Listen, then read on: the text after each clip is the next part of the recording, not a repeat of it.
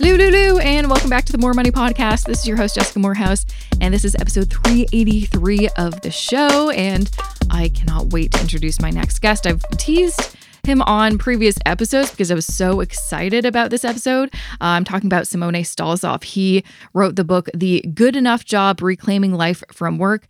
And let me tell you, okay, number one, the reason I found out about him and his book was because I also listened to podcasts. Yes, that's right. I'm just like you. I'm just like you, of course.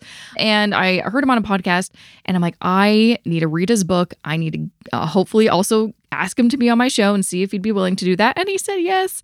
And I can't wait to really dive into all the topics and concepts of his book, which is really ultimately how we need to disconnect our full selves from our jobs, because too often they are very commingled. Our work is our life is our work, or, especially for people like me, or maybe you work remotely. When you work at home, it is hard to create that barrier or that disconnect between this is personal Jessica and this is work Jessica. Honestly, I've had to do a lot of work on myself.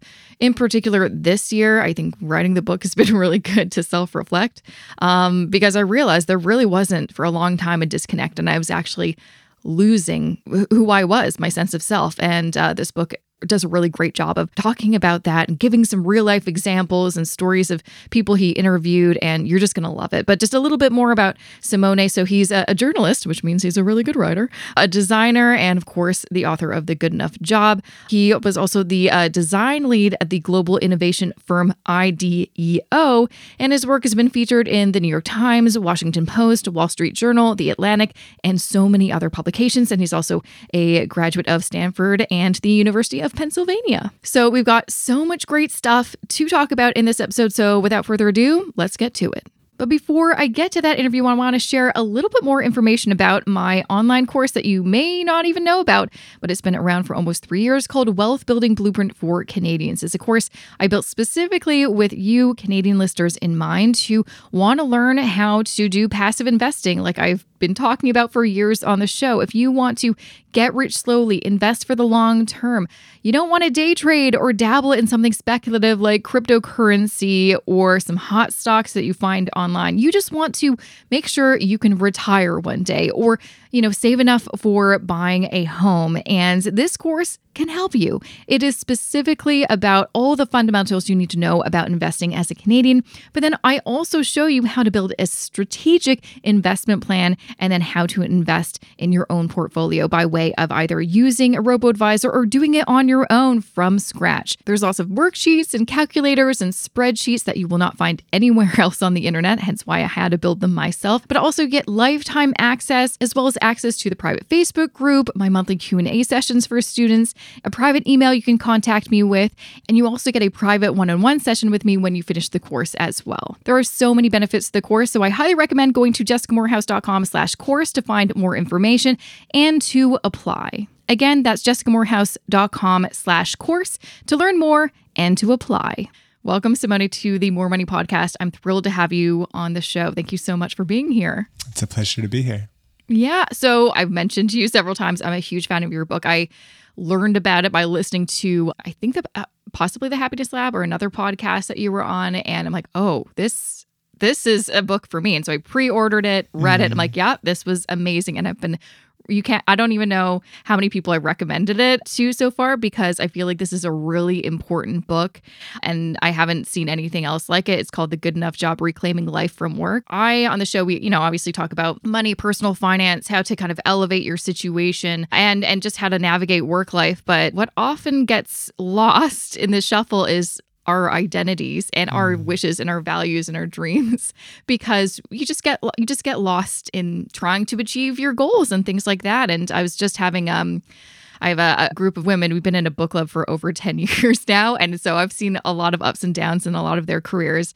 And a lot of them have kind of come to a point in their lives where they're realizing, I don't think I'm going to find my passion, or I think it's maybe okay and it shouldn't be judged. I shouldn't be judged for working a job that's fine, but it's not like the love of my life, and then just enjoying the rest of my life. But we're often kind of, I think, judged for, oh, you're not doing a cool job, then maybe maybe you're not a cool person. But believe me, I've met a lot of people who have cool jobs and they also hate them. So Yeah.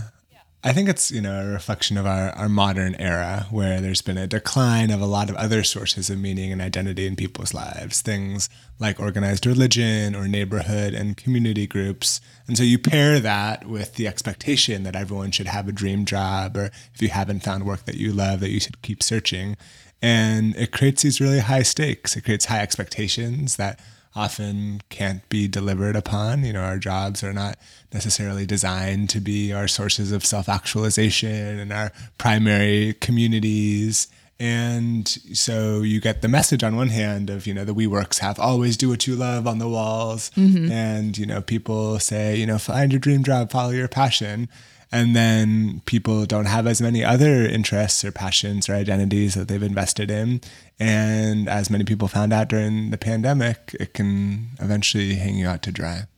Yeah. I mean, and it's honestly, I feel like divine intervention finding your book, because this year in particular, I've been on kind of a personal journey of trying to disconnect my work from my personal identity. And I think a lot of it was just reflecting on who I was during the pandemic and stuff like that. But I realized if someone asked me, what are your hobbies? I'm like, I don't have any. I don't really do much besides the work that I do, which I love, but it's all I have to talk about. And I'm like, I feel like there should be more to that. And so I've, made it a priority, being more social, having a better social life, and doing activities that aren't about being productive or how you can turn your side hustle into, or your passion into a side hustle. Why can't you just have fun?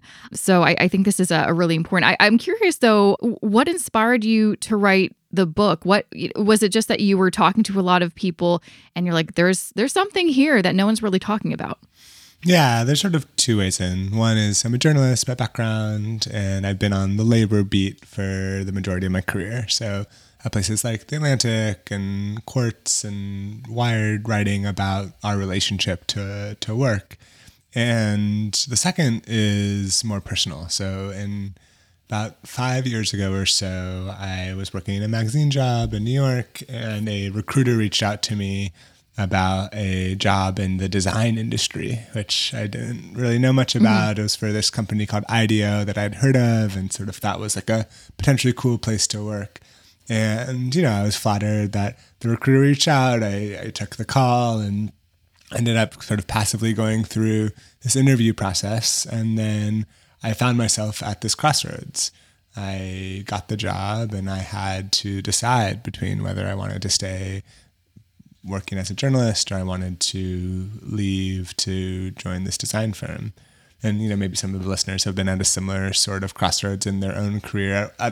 To a certain extent, it's like, woe is me, the agony of having to decide between two attractive job paths. But on the other hand, it didn't feel like I was choosing between two jobs as much as it felt like I was choosing between two versions of me.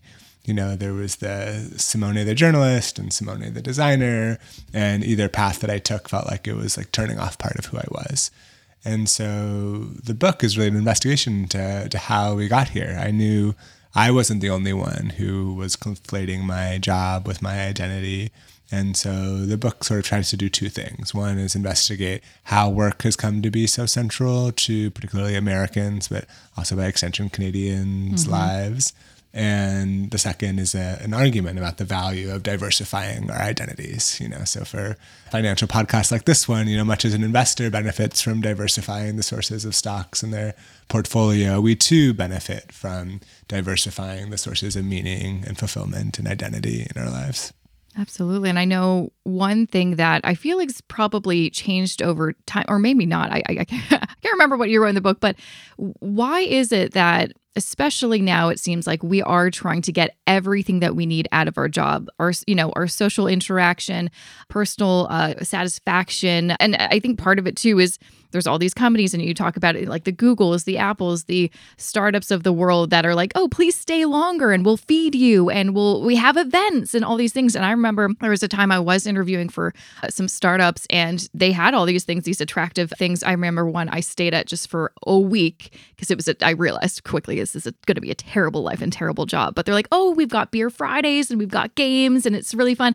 And then I did the week of the work and I'm like, oh, I'm excited for Beer Friday. That sounds so fun. And literally just people went to the fridge, grabbed a beer and went back to their desk and worked. I'm like, oh my God, this is not what not what I signed up for. I was hoping this could fill, because I was new to Toronto because I just moved to Vancouver. I was hoping it could fill that void of a social life. Oh, this is how I get to know, make friends, and didn't do that. Why do you feel like we have, instead of just having a job and then go home and have our lives, we want the job to be everything? Yeah, I think there's a few different ways to answer it. On one hand, the idea of conflating our identities with our jobs is nothing new. If your last name is Miller or Baker, you might think that this is, always existed. The Protestant work ethic and capitalism were sort of the two strands that entwined to form America's foundation, But I do think there are a few aspects in the last 40 or 50 years that have made jobs and the importance that we place on them particularly central to our lives. One is the ways, especially in America, where the consequences of losing work have become so dire. If you, for example, are tying your healthcare to your employment status, you're tying your ability to stay in this country if you're an immigrant to your employment status. Then you look at things like stagnant wages. People have had to work more just to buy the same loaf of bread. And so there's this kind of level of precarity that undergirds the entire economy, where people think that if they aren't somehow getting ahead, they're somehow falling behind. But the argument that I really focus on in the book is cultural. It's this sort of subjective value that so many of us place on our jobs. And part of that is a reflection of the decline of some of these other institutions. If you don't have a church or you don't have a social group in your community to rely upon, the need for belonging and community and purpose remain, and many people have been transferring it onto the place where they spend the majority of their time, which is the office. And, there's this sort of Silicon Valley ethos of the cushy office perks and the all-inclusive campus that have encouraged people to center so much of their lives around their work. But there are a few risks here. One is pretty straightforward. Your job might not always be there. If your job is your primary source of identity or your go-to gym and dinner spot, and you lose your job, to a furlough, to a layoff, or your job materially changes because there's a global pandemic, you can be left asking what's left. Mm-hmm. Then there's the expectations argument that I talked about a little bit before. If we're always expecting our jobs to be perfect, if we're always expecting our jobs to be a dream, it can create a lot of room for disappointment, for suffering, if you think that, all your friends have these dream jobs, but you haven't quite found yours yet. And then the third is the main argument about the book, which is if we are giving all of our best time and all of our best energy to our jobs, it can neglect other parts of who we are. So certainly we are all more than just workers. We are neighbors, and we are friends, and we are citizens, and we are, athletes, travelers, artists, what have you. But if we are only investing in our professional lives, those other identities can wither. In order to be a good friend, you need to show up as a friend and really invest in your relationships. In order to consider yourself a amateur guitar player, you have to make time in your weeks to practice the guitar. If you want to be invested in your neighborhood, you have to be showing up as a neighbor and building relationships, investing in causes that you care about. And yet so many of us bring the best of ourselves to work and bring the leftovers home, which is a reference to Esther Perel. She has this great argument about how, similar to our romantic partners, we're expecting our jobs to deliver all of these different roles in our lives, and they're not necessarily set up to do so. Yeah. And I know one thing that you talk about in the book, and I've heard this in many of the jobs that I've had in the past, is, these employers want you to kind of rely on them and loyalty and everything. And they use the term, we're a family. I heard that in so many different jobs. But at one point, it's just like, oh, that's, you feel really included. You get that sense of community that we're really lacking in this world. I know loneliness is an epidemic right now. And so it fills some of those needs. You're like, oh, this is great. I just moved to the city and now I have this family that's my work life and blah, blah, blah.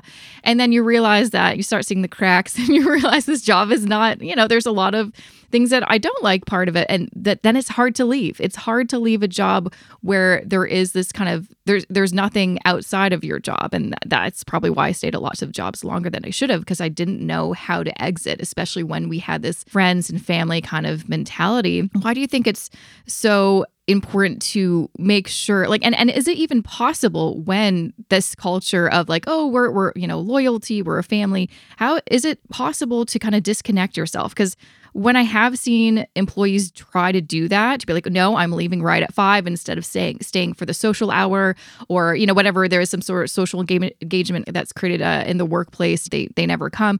They look like they're not a participator. They're not really, and it can actually hurt their work. They may not be assigned certain things, or the vibe is just like, oh yeah, they're just not a team player. Is it possible to have that boundary set? Yeah, and I think ultimately it makes sense why some employers, either consciously or unconsciously, try to push the narrative that we are like a family here. The implied assumption is that we look out for each other, we care about each other as humans in addition to being workers. And, that's all well and good. But the problem is that families and workplaces have fundamentally different goals. For one thing, most of the families I know are pretty dysfunctional. I don't know if that's the sort of thing that we want to aspire to. But, the idea with family is that the love is unconditional. That's what makes things a family. But with employment, an at-will employment contract is by definition conditional. And so there's, this great paper that I reference in the book that has a great name too. It's called Friends Without Benefits. And it's sort of about the dark side of these familial bonds in the workplace. And what the researchers found is that in companies that tend to have these kind of familial, very social cultures, there are definitely some benefits. People tend to be happier at work when they have a best friend, for example, when they feel psychologically safe, like they can trust and share their opinions openly with their coworkers. But there are also downsides. For one, employees are less likely to surface wrongdoing because it feels like if you see something that's going poorly and you bring it up, it's somehow, betraying your family. Mm-hmm. In family-like cultures, they tend to be less transparent because information tends to travel through social channels and through relationships of people who you know rather than through open channels where everyone can see. People tend to trust the opinions of their friends rather than more rigorous business analysis. And so there's sort of like the business case for not over investing in the relationships at work and keeping some level of professional kind of semblance of who you are just in a work context. I think there's also the personal argument, which is if you are staying late and having dinner at the office every night, that is an opportunity that you're missing to have dinner with your family or your friends or your people in your local community. And so I think we are seeing sort of a shift away from these more paternalistic office cultures where the idea is that you come here and you can do your laundry and your dry cleaning and stay to go to the gym and it's your go-to bar. And, there isn't to say there's anything wrong with free food or having a place to exercise, but the idea for work is that it should be a means to an end. We should show up and do good work. And at the end of the day, we should be able to go home. And sometimes when these lines between our work lives and our personal lives blur, that can be harder to do. Yeah. And I mean, one thing that I experienced, especially my last corporate job before I became self-employed, I was there for almost 3 years. And I really, I think, overinvested myself. That was, I had all my friends there and, spent way too much time there, did a lot of overtime. That was the culture. It was a law firm, to be fair, very toxic. And, there was a lot of social activities, all these things. And when I decided I need to leave, this just isn't a healthy environment. I'm not getting what I want. I wanted to get a promotion. It wasn't working out. And then eventually, handed in my notice. It was even interesting. I mean, I did hand in 2 months notice, which is way too long. Would not recommend. But during that time, I thought a lot of my friends would, stay loyal to me and we'd continue those friendships.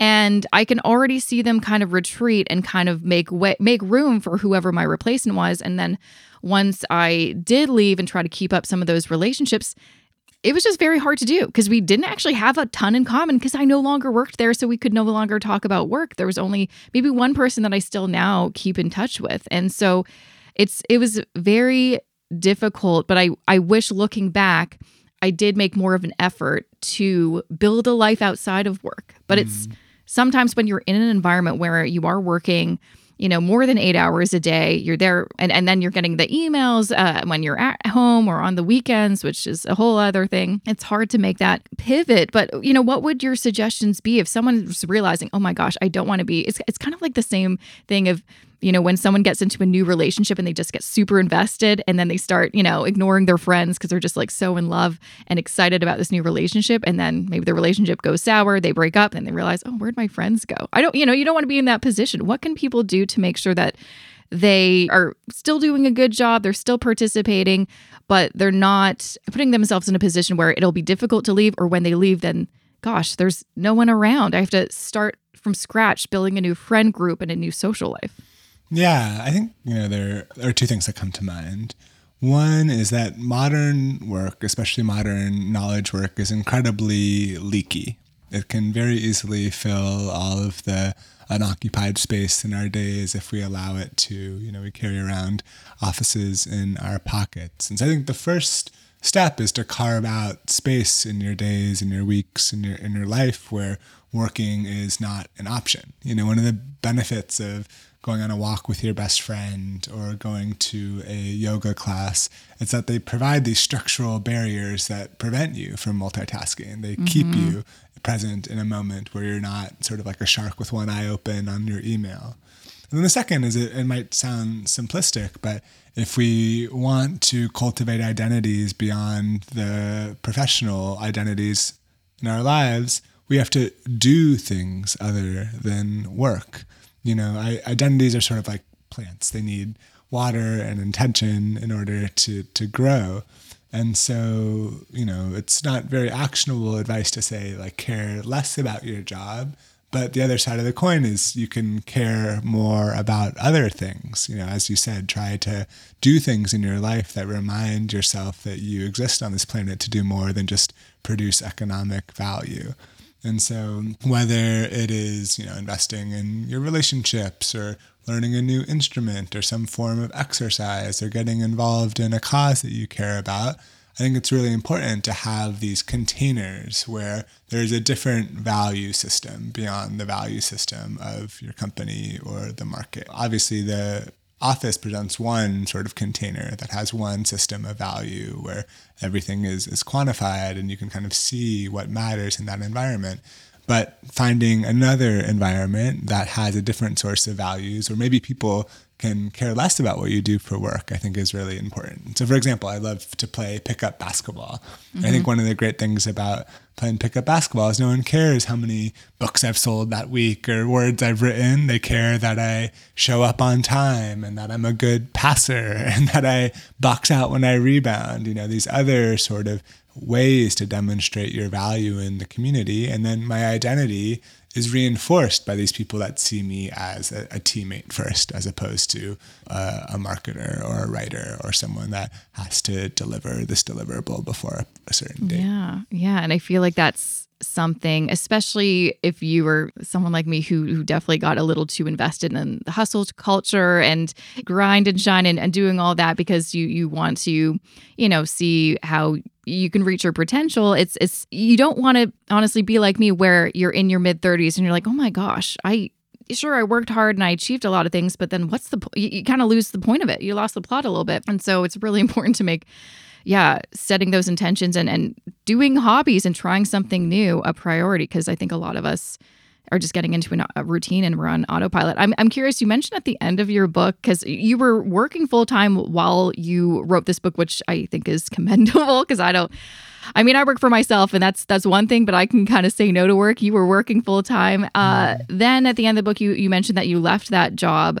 I'm curious, has any of your perspectives on anything changed? Or while you were writing the book, did it kind of make you think, what am I doing? Maybe I should try something new. Yeah, totally. I think there's a great irony that I was writing a book about right-sizing workplace in our life on the side of a full-time job. And, I thought that once I left work, now, like you, I'm self-employed, everything would be fixed in my life. I thought my tendencies to overwork or to check my emails on the weekends was a reflection of the cultures of the company that I worked for or the manager that I had. And then I started working for myself and I realized I was the worst manager that I'd ever had. I was the problem. It was my own sort of drive to tie my self-worth to my productivity that kept me working all the time. I think one of the other sides of the coin of what we've been talking about is that the research shows that people who have what they call cultivated greater self-complexity, who have invested in other sides of themselves, tend to be fuller versions of themselves, in terms of their personal lives, but they also tend to be better workers as well. I think especially when we are in a knowledge economy and the deliverable of what you're making will be something like a podcast or a strategy document or a headline for a marketing campaign. Our brains need space in order to synthesize all the inputs that are coming in order to rest and recharge. We all know this on a personal level. If you're on hour 11 of a 12-hour day, you're not going to be firing at all cylinders. And so the research shows that people who have greater self-complexity tend to be more resilient in the face of adversity. If you're rising and falling based on your professional accomplishments and your boss says something disparaging, it can very easily spill into all other aspects of your life unless you've cultivated other sources of meaning. People tend to be more creative and innovative if they have other hobbies or interests outside of work, sourcing other ideas. And so I think a lot of these ways in which we measure what it means to be successful at work, like the number of hours that you spend in your office chair, are holdovers from a more industrial age. And as we move into a knowledge economy, we're seeing this through the 4-day workweek experiments. People know this on an individual level. There isn't always a direct relationship between the number of hours you put in and the quality of the work that comes out. And so I'm encouraged by this kind of cultural shift that we've seen over the course of the pandemic. It's not as simple as, follow your passion or don't follow your passion, or care about your job or don't care about your job. The question is about, sustainability and balance and how you can design a life that your career supports as opposed to the other way around.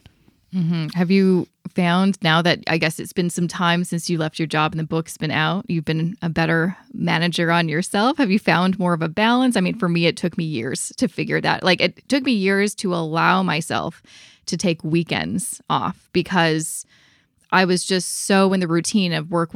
And also when I was working full time at my last job, I also was doing this type of thing with the podcast and stuff on top of it during all my free time. And so I didn't have free time. And then when I then had free time, I filled it up with work because I didn't know what else to do. Have you found a solution? Are you better balancing everything now? Yeah, it can be kind of a chicken and egg problem, right? It's like you work all the time, so you don't know what to do when you're not working, and you don't know what to do when you're not working, and so you work some more. Yeah.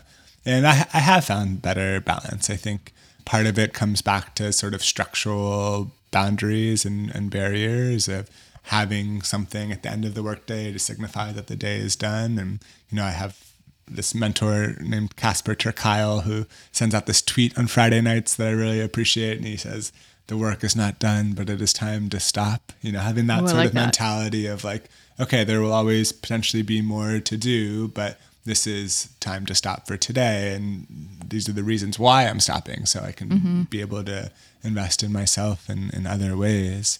I think another thing that's helped me is trying to find community, especially being self-employed, finding other people that have similar struggles and being able to find solidarity. And I think, one of the biggest things that you lose when you start working for yourself are coworkers. And so I think one is coworkers and the other is space. And so one thing that's really helped me is having dedicated places where I work and places where I don't work. And so I've been part of a co-working space community, which has been very valuable, having like a very clear desk setup where all I do there is work, and having some of those spatial boundaries, they can often trickle down into being temporal boundaries and spiritual boundaries as well. But I think it's hard, and I think it's particularly hard in an office environment too, where there's the expectation of the company that you work certain hours, or if, the CEO is sending emails at 10 o'clock, what's to stop you from also doing the same? And so I think one of the big things that I talk about in the book is that a lot of the onus is often put on individuals to create boundaries, to practice self-care, to find work-life balance on their own, when in actuality, the institutions that are better equipped to give us some of these structural protections are the employers, are the government, ways that you can have firm guardrails that keep people from overwork, whether it's norms around communication or paid time off, or ways of making the consequences of losing your work less dire. Often we tend to individualize what are in fact structural issues and issues that will require systemic response. I think it's difficult, finding a workplace that understands everything that we've been talking about, understands the benefits of having your workers like work their regular hours and leave and have a life outside, and don't look at your work email on weekends. I haven't found a workplace that is that progressive yet, but hopefully they're becoming a more, as more millennials and Gen Zs take up some of those leadership roles. Hopefully we'll see some of those things. But I think at this moment, the only way to kind of have that structure is for you to create that structure for yourself and put those boundaries on yourself. It's difficult. I feel like it's easy to say, probably difficult to do depending on what kind of work environment you're in. So would you say if, you realize you're in a work environment that's just not letting you have any boundaries, they, keep on encroaching on them, would it make sense to look elsewhere? I think it depends on the person. It's hard to give one size fits all prescriptive advice. I think there's definitely things that you can do within a job environment if it's untenable, things like collectively organizing or finding solidarity with other coworkers that might be experiencing similar things, so it doesn't feel like the onus is just on you to make the change you wish to see. I think this is particularly relevant to passion professions, or professions where people are in more of a service mentality. There's this concept in the book that I talk about called vocational awe, which is that in certain lines of work, particularly creative or mission-driven lines of work, there tends to be this sort of righteousness of the industry or of the work itself. If you're an educator or if you're a nurse, for example, people think, you're working in education, no one does this for the money. You put the kids first, or you work as a nurse, you're an essential worker, but we're not going to compensate you in line with the severity of the work that you're doing because you're doing it for the healthcare system or to be a healer. And I think that mentality can be really dangerous. I think it can cover up a lot of the malpractice or the injustice that exists in these fields and make people think that if there are problems with, the way that they're treated or the amount of overwork that is in their weeks or their days or their months, that it's somehow just the result of this individual choice as opposed to this structural problem. And I think one of the things that's encouraging is we're seeing people start to push back. There's the writers and the actors in Hollywood, there's the auto workers in Detroit and in Michigan, and people are seeing that there is power and strength in numbers. And a lot of times these issues that we have with the workplace are not just on you. They're things that people are experiencing across the board. And so there's one thing that I advocate in the end of the book, which is for a more transactional mentality, a more transactional relationship to work, which might sound crass because we've been told that jobs are meant to be callings and passions and vocations. But I think, we've seen that employers already treat work transactionally. They hire employees when they add value, they fire employees when they don't. And there is something to gain from employees having a similar approach of thinking about, okay, what am I giving to this job? What am I getting in return? A job is first and foremost an economic contract. It can certainly be a lot more than that. But if the contract, if the exchange is not working for you, if you're giving more than you're able to get, or you're not getting enough to support the life that you want to lead, then I think it might make sense to move on. Yeah. Or if you're, young, you're at the stage where maybe you're thinking of college or you're in college. I mean, that was one big shock where I didn't really consider what I would, what lifestyle I'd have to lead and what I'd have to give up. I went to film school, and so I thought I was going to be a famous filmmaker. And then I finished university, and then I realized the reality of working in the industry. I'm like, there's no way. I don't want to, especially starting at the bottom, not earning a lot, working 16-hour days. I'm like, this doesn't sound like anything. This is not what I signed up for. Mm-hmm. And then on the other side of it, I'm like, well, what else do I want to do? I wanted to do something that was going to make change in the world. So for movies, I wanted to make some, documentaries and some art films that would change the world. The other side of it was like, well, maybe I can help people, work for a nonprofit. And then again, you look at all these charities and nonprofits that are doing amazing work, and they pay their workers not enough to live on. And so it's difficult, I guess, making that choice, and also going counter to everything we've learned about, like we ask kids when they're really young, what do you want to do when you grow up? As if that is going to be, what identity do you want to have, right? It's not about what job do you want to have so you can make money and then you can do your hobbies. It's always just like, what kind of person do you want to be? And we always want to do something aspirational or life-changing or important.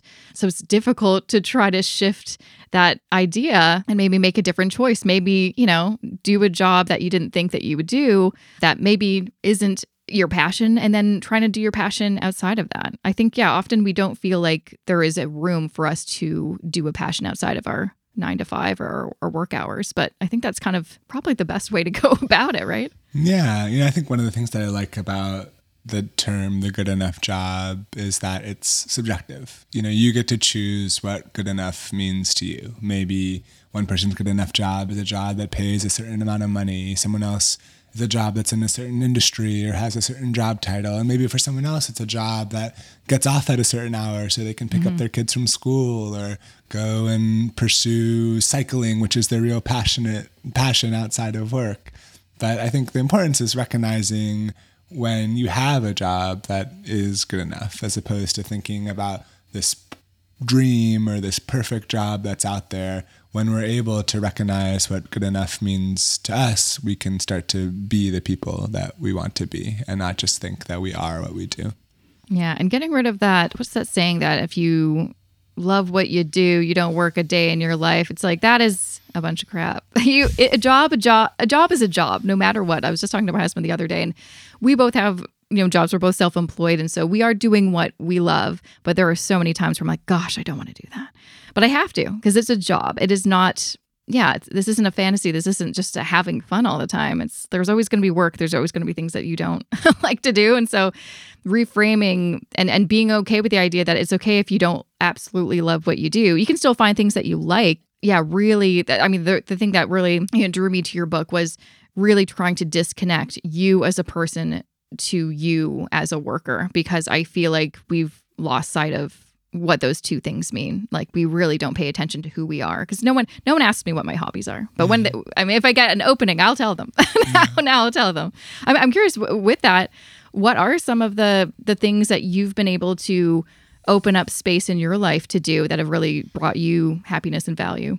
Yeah. I feel very lucky that I've found a career in journalism and writing that does align with a lot of my interests, but I have also made a conscious effort to try and make sure that these aren't my only interests and these aren't the only ways I'm spending my time. So one recent one is that my wife and I have been learning how to salsa dance, which is fun because I'm very, very bad at it. And it's like refreshing to be in this sort of mentality of not trying to become an expert or not trying to monetize this in any way. It's just a form of play, which I think is like a really nice antidote to overwork or workism, as I define it in the book, because it's not indexed on any sort of like future potential or trying to get a certain outcome. It's just about the present moment and enjoying ourselves while we do it. So it's something that maybe some of the listeners can try, whatever form of play is most relevant to you. You know, there's jamming if you're a musician, there's crafting if you're an artist. You know, I think there's different forms of activities that you can partake in for the intrinsic pleasure in doing them, not because they help you get a certain outcome. And I think it's a good reminder, even if you're, say, trying to learn a foreign language for 10 minutes a day, that we exist on this earth to do more than just produce economic value. Yeah. And I love that part of your book where you talk about how, and I think that this must be because when we associate play, we associate with being childish or being a child. And as an adult, it's like, well, we don't play anymore. And for years, I wouldn't allow myself to like play video games and stuff because I thought like, no, that's going to distract me from the work that I need to do because I'm a serious adult. But I mean, play is fun. And it's like, we need to have more fun and we need to be less serious and we need to actually enjoy ourselves and really reintroduce happiness and joy for the sake of it. So I think that's a really, lovely message. And your book, again, is just so incredible. I think everyone should grab a copy because there's so many people I know that listen to my podcast that listen to it so they can learn how to be better at their money so they can quit their jobs that they hate. So this is a great book to kind of add to that other component of once you've got that good, F-off fund or the emergency fund that'll allow you to maybe leave a not so great workplace or to, retrain and go back to school and figure out what you want to do next. This is a great book to also make you think about, let's not forget that work isn't the only thing. So Simone, it was such a pleasure having you on. Where can people find more about you online and grab a copy of your book? Yeah, I think the best place is just thegoodenough.com. You can find me on social. I also run a little book club for articles. Ooh. That's called the Article Book Club, which is articlebookclub.substack.com. Amazing. And thanks so much for having me on, Jessica. I appreciate you taking an interest in my work. You're welcome. And that was episode 383 with Simone Stolzoff. Make sure to grab a copy of his book. You will not regret it. The Good Enough Job, Reclaiming Life from Work. You can find it wherever you find your books. But a great place to also check out is thegoodenoughjob.com. Of course, check out the show notes. I'll include links as well. JessicaMorehouse.com/383. If you want to find show notes for any episode you've ever listened to, that is how you do it. JessicaMorehouse.com/whatever the number of the episode is. Or if you don't know the number, just go to JessicaMorehouse.com/podcast or just like hit me up over DM on Instagram or email and you're like, what was that episode you did? I will know it, because I remember every single person I've ever had on my show. You can also follow Simone on Twitter at Simone Stolzoff and on Instagram, funnily enough, at @thepizza_bagel. Love that. Love that for him. But of course, he also has a TikTok account, which you can find at The Good Enough Job. Again, easy enough to just go to the show notes. I've got them all linked in there just to make it, really seamless for you. But great book. You're going to love it. Just have a few things to share with you as always, including how to win a copy of his book and a bunch of other books that have been featured on the show thus far. So don't go away. Just have a few things that I want to say to you. Do you want to figure out where your money is going? Do you want to organize your finances once and for all? Do you want to feel less anxious about your money? Well, I have a great tool for you. My collection of budget spreadsheets, which you can find at jessicamorehouse.com/shop. These new and improved budget spreadsheets have helped thousands of people over the years, and these are honestly the budget spreadsheets that me and my husband still use today. They come in Google Sheets and Excel. They also come with a comprehensive video tutorial to show you exactly how it works, and they're very easy to use. Not only that, I've got versions for pretty much any scenario. So if you're an employee, I've got a budget spreadsheet for that. If you are self-employed, I've got a budget spreadsheet for that. If you're in a couple and one of you is an employee and one of you is self-employed, I've got a budget spreadsheet for that. I've got 7 different budget spreadsheets for any kind of situation. So no matter what's going on in your life and your income, I've got a budget spreadsheet for you. So if you want to take action and see some progress with your finances, this is one really easy step that you can take right after listening to this episode. Just go to jessicamorehouse.com/shop, find the right budget spreadsheet for you, and then start making some moves that future you will be really, really thankful for. Okay, so first and foremost, reminder, I'm giving away a ton of books, and I really don't promote this anywhere else besides the podcast because I really do want it to be for podcast listeners. Like you literally can't even find this on like a button on my website, which maybe I should change. Maybe I should change that, but that's a next year problem. I can't do any more new things this year. I just can't. So if you just go to jessicamorehouse.com/contest, that is where you will find all of the books that I'm giving away from all of the past people that have been on my show. And as a reminder, I'm just going to check it out right now for myself. What books am I giving away? Okay, we're giving away a copy of Bad with Money by Gabe Dunn. We've got Thanks for Sharing by Eleanor Tucker, The Confidence Map by Peter Atwater, Money Zen by Manisha Thakur, The Immigrant View by Ao Owodunni, and Mellow Your Money by Mick Heyman, and 9 Lives by 35 by Mary Sanders, and now Simone Stolzoff's The Good Enough Job. And how many more books will I be adding? 1, 2, 3. 3 more books, because I've got 3 more guests. I've got 3 guests only left of this show. Gosh, only 3 more weeks of the show. They all have books, and I'm going to be giving away copies of those books also. So very exciting. So just for a little life update, in case you're curious what I've been up to, well, I have obviously been writing this damn book, and we're getting close to the finish line, which is probably why I have been very overwhelmed and anxious lately, just because I see the clock ticking and there's a lot of pressure. And I also had 2 keynote speeches to do this month as well, which is a choice that I made. And I don't know why I put that pressure on myself, but I have a hard time saying no. And I do like to do public speaking. And so I'm like, yeah, sure. And then I'm like, how am I going to do that and write the book? But here we are. We're almost at the end of the month. And I am hopeful that we're going to stay on track. I have talked to a lot of authors lately. I just like anyone I know who has written a book or is currently writing a book, I'm picking their brain. And everyone's like laughing at me thinking that I'm going to actually hand it in on time. But I thought we had to. So I just don't want to get in trouble, basically. So I'm handing it in on time. But yeah, it's just a lot. It's a lot. I'm probably going to also, ask you at some point to help me with some book titles, because I am telling you, this is hard to try to find a really good book title.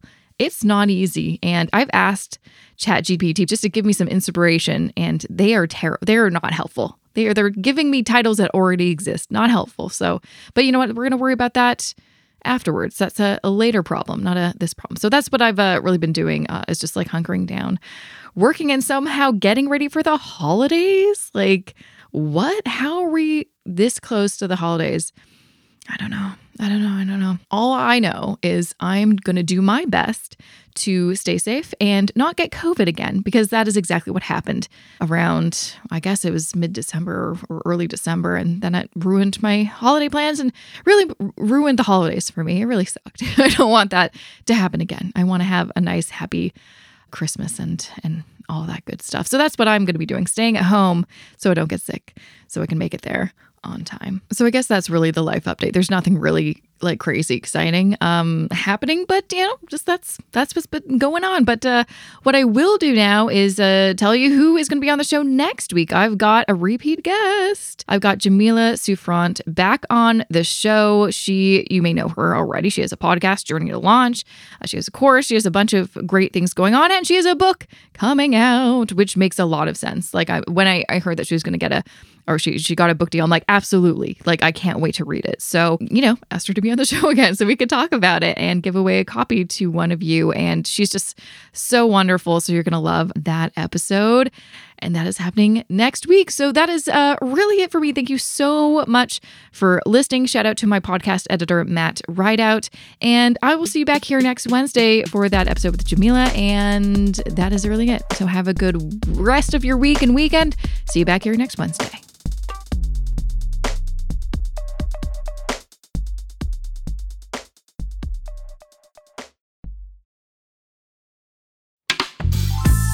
This podcast is distributed by the Women in Media Podcast Network. Find out more at womeninmedia.network.